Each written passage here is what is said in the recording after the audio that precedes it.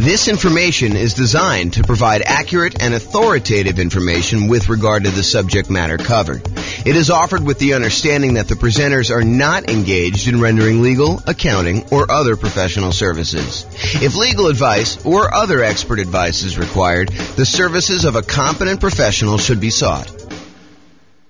Welcome to the Pompano Beach Real Estate Investing and Real Estate Financial Planning Podcast. Learn all about investing in real estate with a combination of real estate financial planning and modeling with city-specific numbers, plus syndicated, more generalized recordings of live and pre-recorded real estate investing classes. Be sure to stay tuned after the podcast for a message from our sponsors. Well, good morning and welcome, everyone. We got a pretty exciting class today. I think this is like the traditional comparison that you've been waiting for. It is the class about, is it better to buy 20% down rental properties or to invest in the stock market? And we will do this analysis in about 300 US cities. So the idea is, what if we decided to look at if buying 20% down rental properties as an investor, no nomad, no house hacking, no BRRRR, no kind of like fix and flips or anything like that, just buying traditional 20% down, non-owner occupant investment loans on rental properties in that market, using that market's kind of median price home and the rents that they would get from those types of properties as quickly as they can. Basically when they've saved up enough for a down payment to do that. And in the meantime, they'll be investing in the stock market, just like the stock market people are going to be investing in. And so they'll kind of say, is it faster to do these 20% down rentals in order to achieve financial independence and to figure out how much of net worth they have at year 40, which is kind of our cutoff point for doing that. So we'll go look at all those numbers and we'll see once and for all, although it's not really once and for all because there's all sorts of variations in these things. But we will see once and for all with this particular set of assumptions, which one is better? Which one gets us to financial independence faster? Which one gives us a higher net worth? Which one's riskier? And so we'll look at a lot of those different things. So I've modeled this out in about 305 US cities. And so let's look at it. In both scenarios, whether you're doing 100% in stocks or you're doing buying up to 20% down rental properties, in both those cases, I assume that this particular person was renting the entire time. They were not buying owner-occupant properties to live in first and then doing the strategy. And the numbers would change if they decided to buy an owner-occupant property and then do either all investing in stocks or then do all buying 20% down rental properties, up to 10 rental properties. The numbers would definitely change because then they'd have an owner-occupant property. It would change a lot of the characteristics of the investment. That owner-occupant property matters a lot. I'll say it that way. And we'll see that come up time and time again when we do our analysis, because this is sort of like part of a series of classes where I look at comparing two different strategies and I show you how they do head-to-head. In case you haven't noticed, that's what I've been doing. About once per week for these live classes, I've been doing a head-to-head comparison of different strategies, and then we publish this eventually to the podcast and put it on the website and stuff like that. So you can see, though, these different comparisons, and you will see over time that buying that owner-occupant property has a significant impact on how things perform. And most of the time, it's better. So if you get nothing else from this stuff, look hard at whether you should buy an owner-occupant property first in your marketplace. Okay, so in this case, though, we're talking today about putting 20% down, buying rental properties, or investing in stocks. In both of those situations, both those scenarios, they're renting the entire time themselves. They are not moving into a property that they own. Okay, trying to make it as fair of an apples-to-apples comparison as we can. In the cases where they're putting 20% down, they save up their money until they have 20% down for non-owner occupant property, and then they repeat that until they have 10 properties, 10 rentals in total. Then they stop buying. Any extra money that they have coming in, they stick in the stock market just like the people investing in stocks, except these guys would have 10 rentals at that point. They buy the next property when they've saved up enough money for the down payment, plus any closing costs, plus 6 months of reserves for their personal expenses, plus 6 months of reserves for every property that they own so far. So if they only own 2, they need 6 months of reserves for those 2. If they own 8, they need to do reserves for all 8. And additionally, they need to be able to qualify for the loan based on a 45% debt to income ratio. We don't just give me a pass and say you don't need to qualify for a debt to income ratio. We do that calculation. So in markets where you have, challenging economics, where the prices are really high and rents are not quite that high, and that actually hurts your debt to income ratio because maybe you have negative cash flow on them, then we need to overcome that if you're really close to your debt to income ratio in order to be able to buy the next one. In cases where buying a property has really good cash flow economics, the amount of the price to rent ratio and your expenses on that property are such that when you buy a property, it actually helps your debt to income ratio, then that actually is probably not a factor. Your debt to income ratio will be easy to achieve there. Okay. But we do that calculation. So it's important for you to realize that is a factor in this stuff.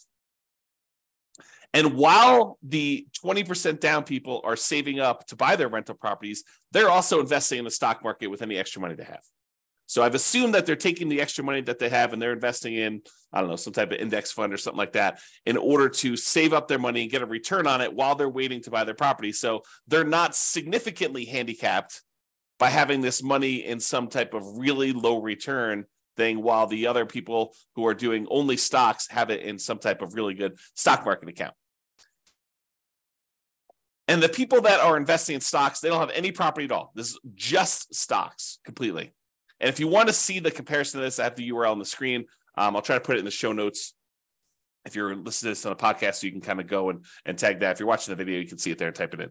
Or just go to the model page. And you can go find the one that says 20% down payments versus stocks. And you can find it that way too.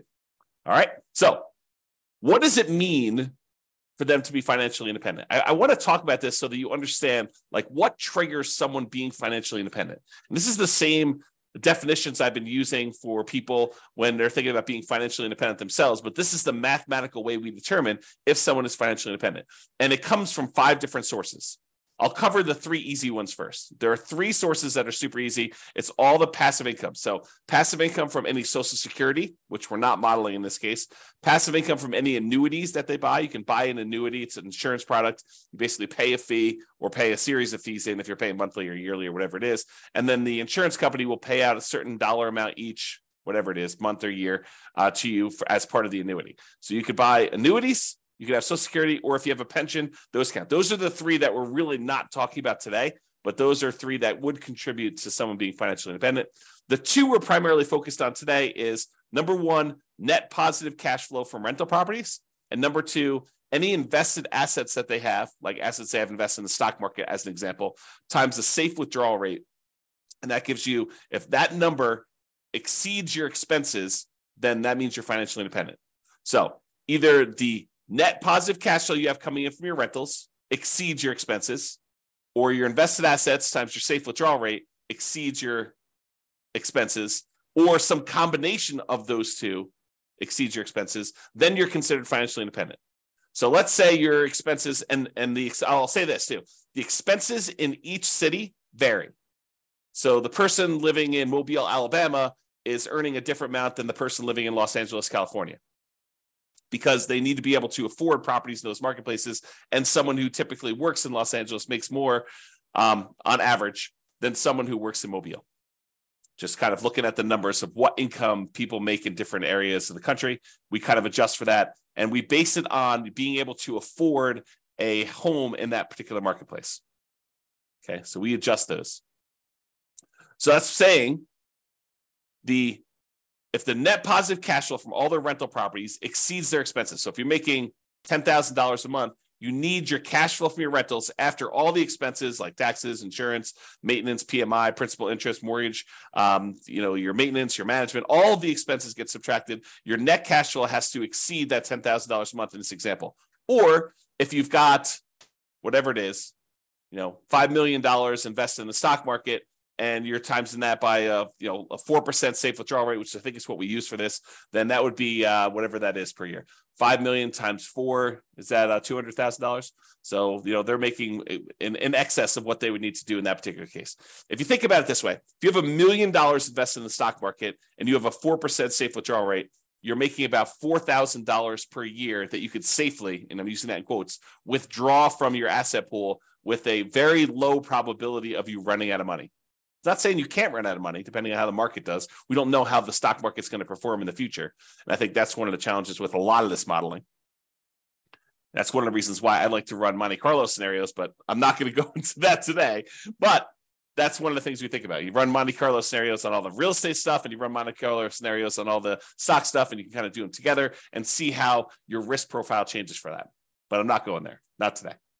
All right, so the combination of those two need to exceed your expenses in order for you to be considered financially independent. So let's talk about the assumptions. Each city's modeling uses their median home prices and estimated rents on those properties.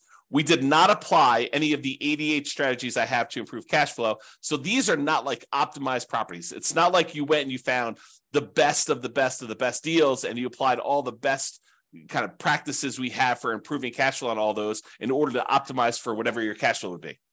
That's not what we did. Okay. So these are sort of like run-of-the-mill, median-ish price properties. You could do a lot better than this, kind of picking your things. And also, I would say I somewhat handicap stock market. I think some people would argue the stock market has done better than what I used for my assumption, which was 7%. I use 7% per year in the stock market. Some people are like, well, James, that's really low. I mean, the stock market's obviously returned whatever you believe it to be. And I'll say, I think this is a defensible position, depending on what you're investing in the stock market. But, if you invest in other things, maybe you do better than this, maybe you do a lot worse. And that's why you could change these assumptions and see how it affects things too. Okay. So each city's modeling uses their median home prices and the estimated rents in those properties. We did not apply any of the 88 strategies to improve cash flow. Just talked about that. The job income, as I mentioned before, it does vary based on what city you're in so that you can afford a property in that marketplace. We didn't want you to be in a marketplace where you make so little that you can't afford a property in that marketplace. But then at the same time, in order to become financially independent, you need your kind of like assets to overcome your expenses now. So because your income is higher, you have a higher threshold to be considered financially independent. So even though we give them a little bit in higher income in that particular marketplace, we also penalize them a little bit in saying that they now need to overcome that number in order to be considered financially independent. So to those that are given more is required. Another way of saying that. Okay. We just started off in every one of the cases, whether they're buying stocks or they're buying 20% down rental properties, everyone started with just enough such that they would have had enough for a 5% down owner-occupant property with some closing costs. In other words, everyone starts with 7% of the price of a property in their marketplace. 5% plus a couple of percentage points for some closing costs. And if that number is below $10,000, we set a minimum of $10,000. And this is true even though they're not buying an owner-occupant property. But the reason we set it up this way is we are going to compare this to people that do buy an owner-occupant property. And so I wanted to be close to apples as we could. So they all start with money as if they could go put a down payment down and buy an owner-occupant property, even though in this particular case, they're not. You know, they're 7% of the way toward their 20% down payment in the case where they're buying rentals, and they're 7% of the way in order to take that money and invest in stocks. They're not really going to buy a rental property, but they could if we do another strategy where we compare these. Okay. And then the interest rates, if they were going to buy an owner occupant, they'd be about 6.5. In this case, they're not. And they're going to, if they're buying that 20% down properties, we assume the interest rate's about 7%. So it's pretty close to where we are today, although, and I could change these, but right now we are using 7%. And if they change a little bit, we can go through and we could change all of them and rerun all the scenarios. The challenge is if I do this video now and you watch the video, if you go to the website for the modeling thing, I may have changed those numbers at some point in the future. And so what you're seeing on the models page may be very different than what we're talking about in this particular presentation. Okay. And I told you already before, they're earning 7% in the stock market per year. That's their rate of return. And they're earning that whether they've got a little bit of money in the stock market waiting to save up their down payment to buy rental properties, or they're only buying stocks, they're earning 7% per year. I also modeled this out over 100 years because sometimes I stopped at 60 originally, 60 years.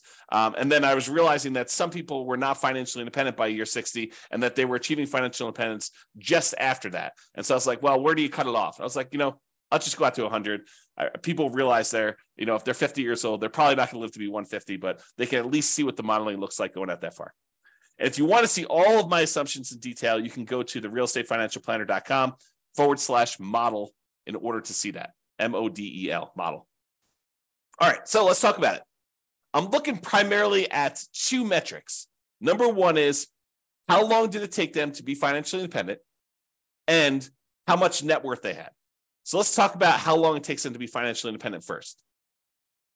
You might think, oh, James, this real estate stuff is obviously going to do better and it's going to be better in every case. Well, you might be surprised to see that the investing in stocks, not buying real estate at all, is better in 75 out of the 305 cities that we tested in. So about 25% of the time, they achieved financial independence faster if they invested in stocks than if they invested in 20% down rental properties. And you're like, what are you talking about? Is that even possible? Yep. In 229 of the cities, 20% down was faster. They achieved financial independence. They got to the point where the income from their invested assets, whether that's net rent, net cash flow on all their rental properties after all expenses, or the income the money that they have invested in this case, the stock market, times the safe withdrawal rate at 4%, with the sum of those two, whether they're heavily in real estate, they may not even have any stock market stuff or vice versa. But those two actually exceeded their living expenses, the expenses they have in those marketplaces. In 75 cities, it was faster for them to do the stock market. In 229 cities, it was faster for them to put 20% down. And in one city, it didn't matter. It was tied. They achieved financial independence at the exact same month. All right. Now, in the 20% down case, there were 22 cities, 22 out of 305, where they actually did not achieve financial independence by year 100. So over a 100-year period, they never quite got to the point where the cash flow in those properties exceeded their expenses in that city, which is pretty interesting, Now, again, we're not optimizing these properties. You could do better. And in fact, because you're not having to buy them in your city, you could choose a different city to do this in, city that has better economics, as an example. Okay. Or they may have enough net worth in the properties that they bought, where even though the cash flow didn't quite get them to financial independence, they could, in theory, at least sell off some of those properties or all of those properties and convert it to the stock market or convert it to free and clear rental properties and actually have achieved financial independence. We didn't do any of that modeling, although we do that in other scenarios where we go head to head. This is sort of like the basic version. In cases where they invested in stocks only, all of them, all 305 actually achieved financial independence within a 100-year time period. All right. So there were 22 cases where 20% down did not, and there were 305, all of them achieved it when they did stocks. All right, this chart breaks down how many of the cities achieve financial independence at what time. So this is the low time. So, this is like 100 months. This is like 1,200 months over here. The red kind of area is the number of 20% down ones that achieve financial independence there. So, for example, at about the 300-month mark, there were about 20 of the cities that achieved financial independence. And you can see that the 20% down ones are spread out, I wouldn't say exactly evenly, but relatively evenly over time, kind of like a little bit more in this kind of like 200 to 600 range, a lot fewer the later on you go. There are a couple really early ones where you achieve financial independence very, very early in those cities. However, the stock market one is very different looking. There's a whole bunch, almost 80 cities that achieve financial independence, just after this, whatever this is, 550 month period. And then there's a bunch that kind of achieve it right after that. And then a whole bunch kind of like taper off so you don't have very many at all the later you go. And so you can see the characteristics of when you achieve financial independence look very different depending on whether you're doing 20% down or you're doing stocks only in those different markets. Like when you're likely to be financially independent looks very different. There's a wide range when you put 20% down. There's a kind of like hard left-hand side, lower end boundary for the stock market one, but then it kind of grows, kind of like tapers off pretty rapidly there. And a lot more of them achieve financial independence kind of like in this time period, if you're looking at that. Okay. All right. Now this chart, this shows you how much better, how much faster investing in stocks is or investing in 20% down is for each individual city. So each one of these dots is a particular city. The number here on the left-hand side shows you how many months better or worse it is. So here's 0. On 0, these would be the same. So this is the one where it was exactly the same. But if it's greater here, if it's green, it means that the stock market one was better by that many months. So there are times when investing in stocks was almost, I don't know, what is that? 250 months, 20 years better. So there are times when investing in stocks was 20 years faster than investing in 20% down rentals. However, there were times when investing in rental properties, putting 20% down was 20 years better for these cities. So there's a wide range, a big difference between these. I'll tell you, it looks just eyeballing it that there are times when investing in 20% down is a lot better, way better than it is when you do the invest in stocks. And there are fewer times here where they are better than if you invest in stocks. So you can kind of see the number here. Now, this is also on a scale showing you the price of houses in that marketplace, because I'm often asked, James, so is it like the more expensive houses that where it's better to actually do the stocks, or is it like the cheaper houses, or does it matter? And in this case, I would say it doesn't really matter. There's probably a few more of the ones where 20% down is better, where you have cheaper houses. But and there's so few data points up here that I wouldn't say that it's generally better here. Although there are 2 data points with really expensive houses where it was better to do stocks. However, there was one here where it was really, really expensive, where it was better to put 20% down. So I don't know. I think the general trend is maybe a little bit in favor of 20% down rentals over stocks on the lower end, but not by like a ridiculous amount. It's not like it's universally true. There are some over here where you're less than $250,000 for a house where it was still better in order for you to buy, to invest in stocks than it was for you to buy rental properties. Okay. All right. So let's talk about net worth. We talked about the speed to getting to financial independence. Now, who has a higher net worth at year 40, whether you invest in 20% down rentals or you invest in stocks? So in 34 cities, a little bit more than 10%, in 34 cities, you have a higher net worth investing at year 40, investing in stocks than investing 20% down in rental properties. However, in 271 cities, you have a higher net worth if you invest in rental properties. So about 90% of the time, you'd be better off from a net worth perspective investing in 20% down rentals. For about 10% of the time, you would have been better off investing in stocks, which I think surprises a lot of people. They're like, real estate, it's always better. It's not always better. It's most of the time it's better, but it's not universally every single time better. And honestly, we're sort of handicapping both in some ways, right? We're not picking ideal rental properties. So you could say, well, you're really sort of like giving the short end of the stick to the 20% down rentals. Yeah, but I'm also not doing crazy aggressive, a 12% return per year in the stock market either. So both of them are sort of handicapped. And depending on what actually happens, we won't even know. Like we could predict the future right now, based on some reasonable assumptions about what has happened in the past.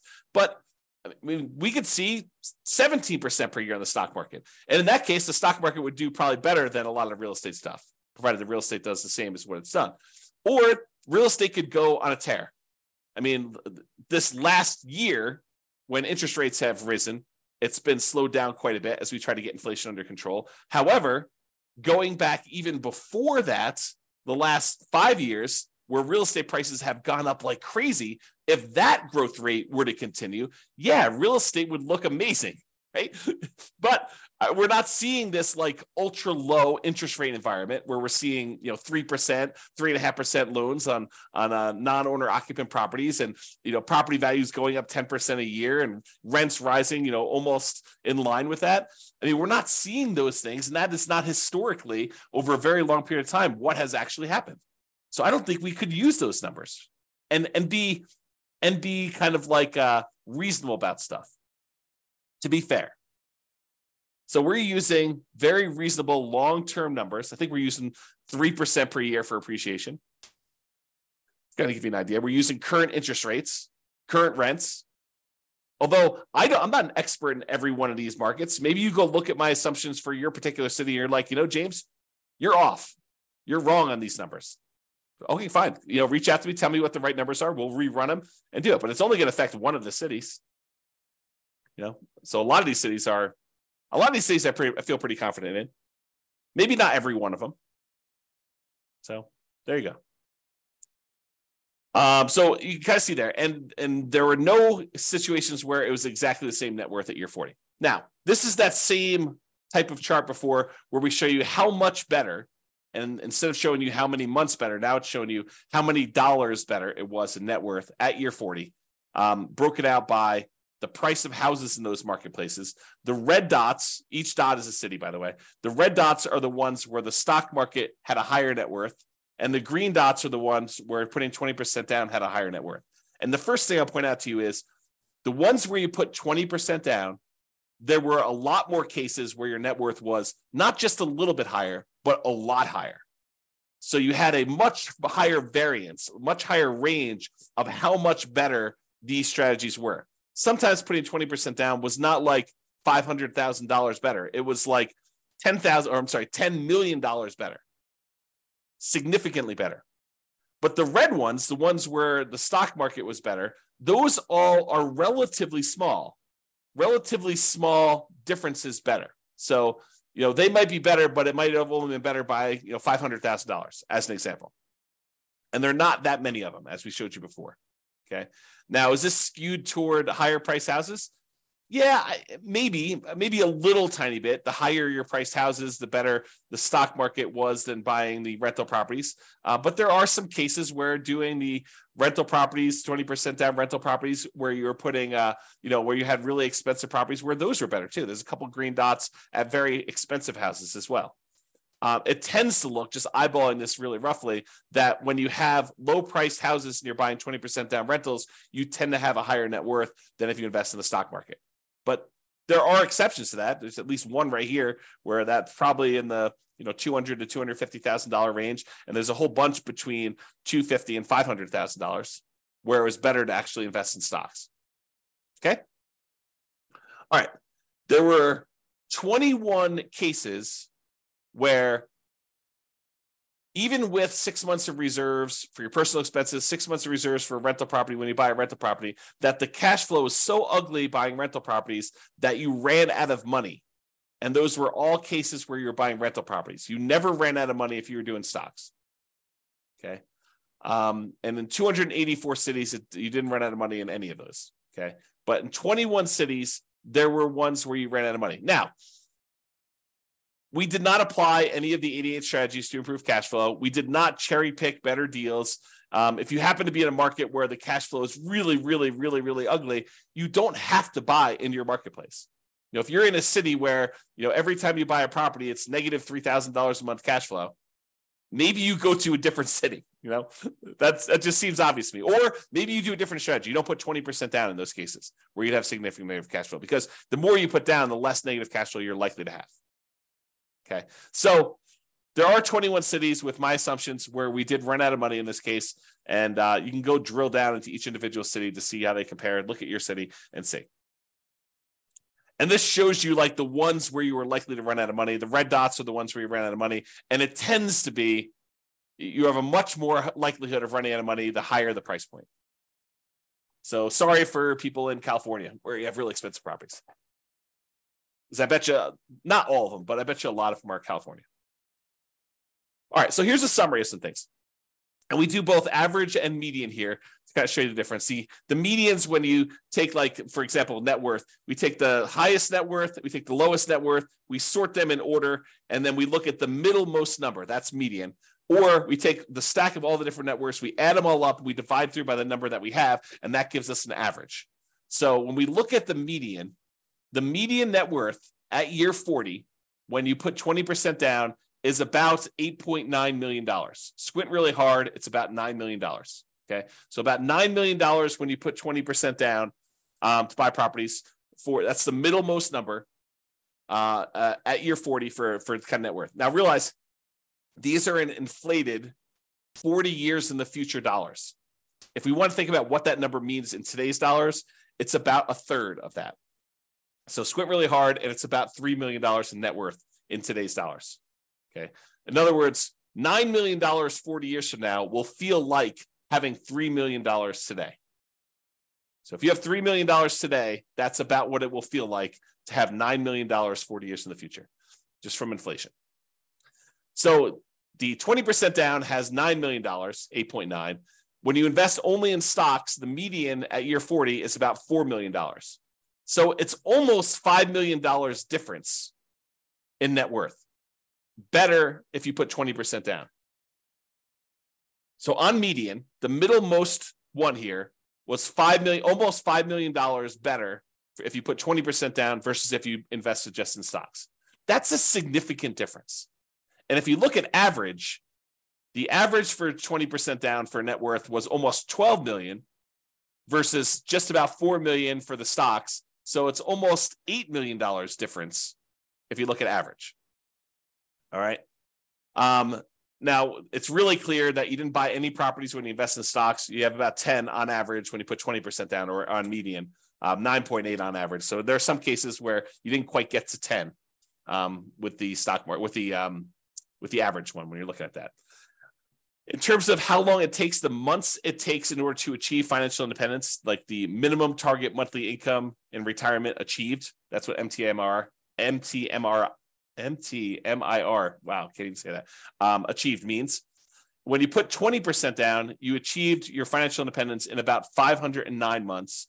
When you did stocks, you achieved financial independence in about 659 months. So it's about 12 years faster on median, or about 30% faster for you to invest with 20% down than doing stocks. Now, when you look at averages, it's about 25% faster. And a difference of about, well, let's see what that's, probably 11 years. So it's 11 years faster for you to do 20% down on average for doing those. Now, as far as risk goes, what's riskier? Well, there are different types of risk, right? When you invest in stocks, you have all the different stock market risks. You have all the different risks associated with investing in companies in stocks. That's what stocks are, okay? When you invest in real estate, you have all the different risks associated with real estate. You know, market conditions, interest rates, things like that, rents, things like that, okay? Now, those are different types of risks just generally. And I'm not going to try to compare those risks head to head, but there are measurable risks. Like how risky are you in the terms of debt to income ratio? Well, when you're doing kind of like your debt to income ratio for investing in the 20% down rentals, your debt to income ratio is higher. It's more risky for you to invest in the 20% down than to invest in stocks. And the average debt to net worth, 47% on average compared to zero, or the average debt to account balance, 219.84% to 0%.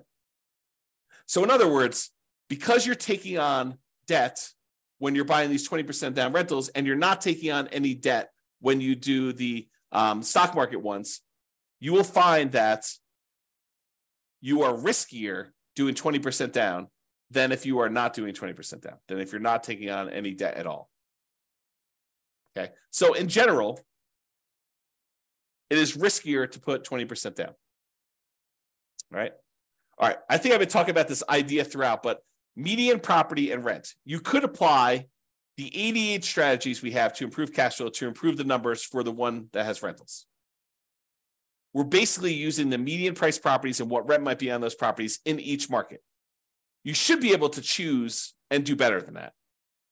And I do model some of those improvements in the other scenarios that we run or the ones that we plan on doing videos if we're in the future. So you'll see the impact of that as we go, or go look them up now. There are a lot of them are available.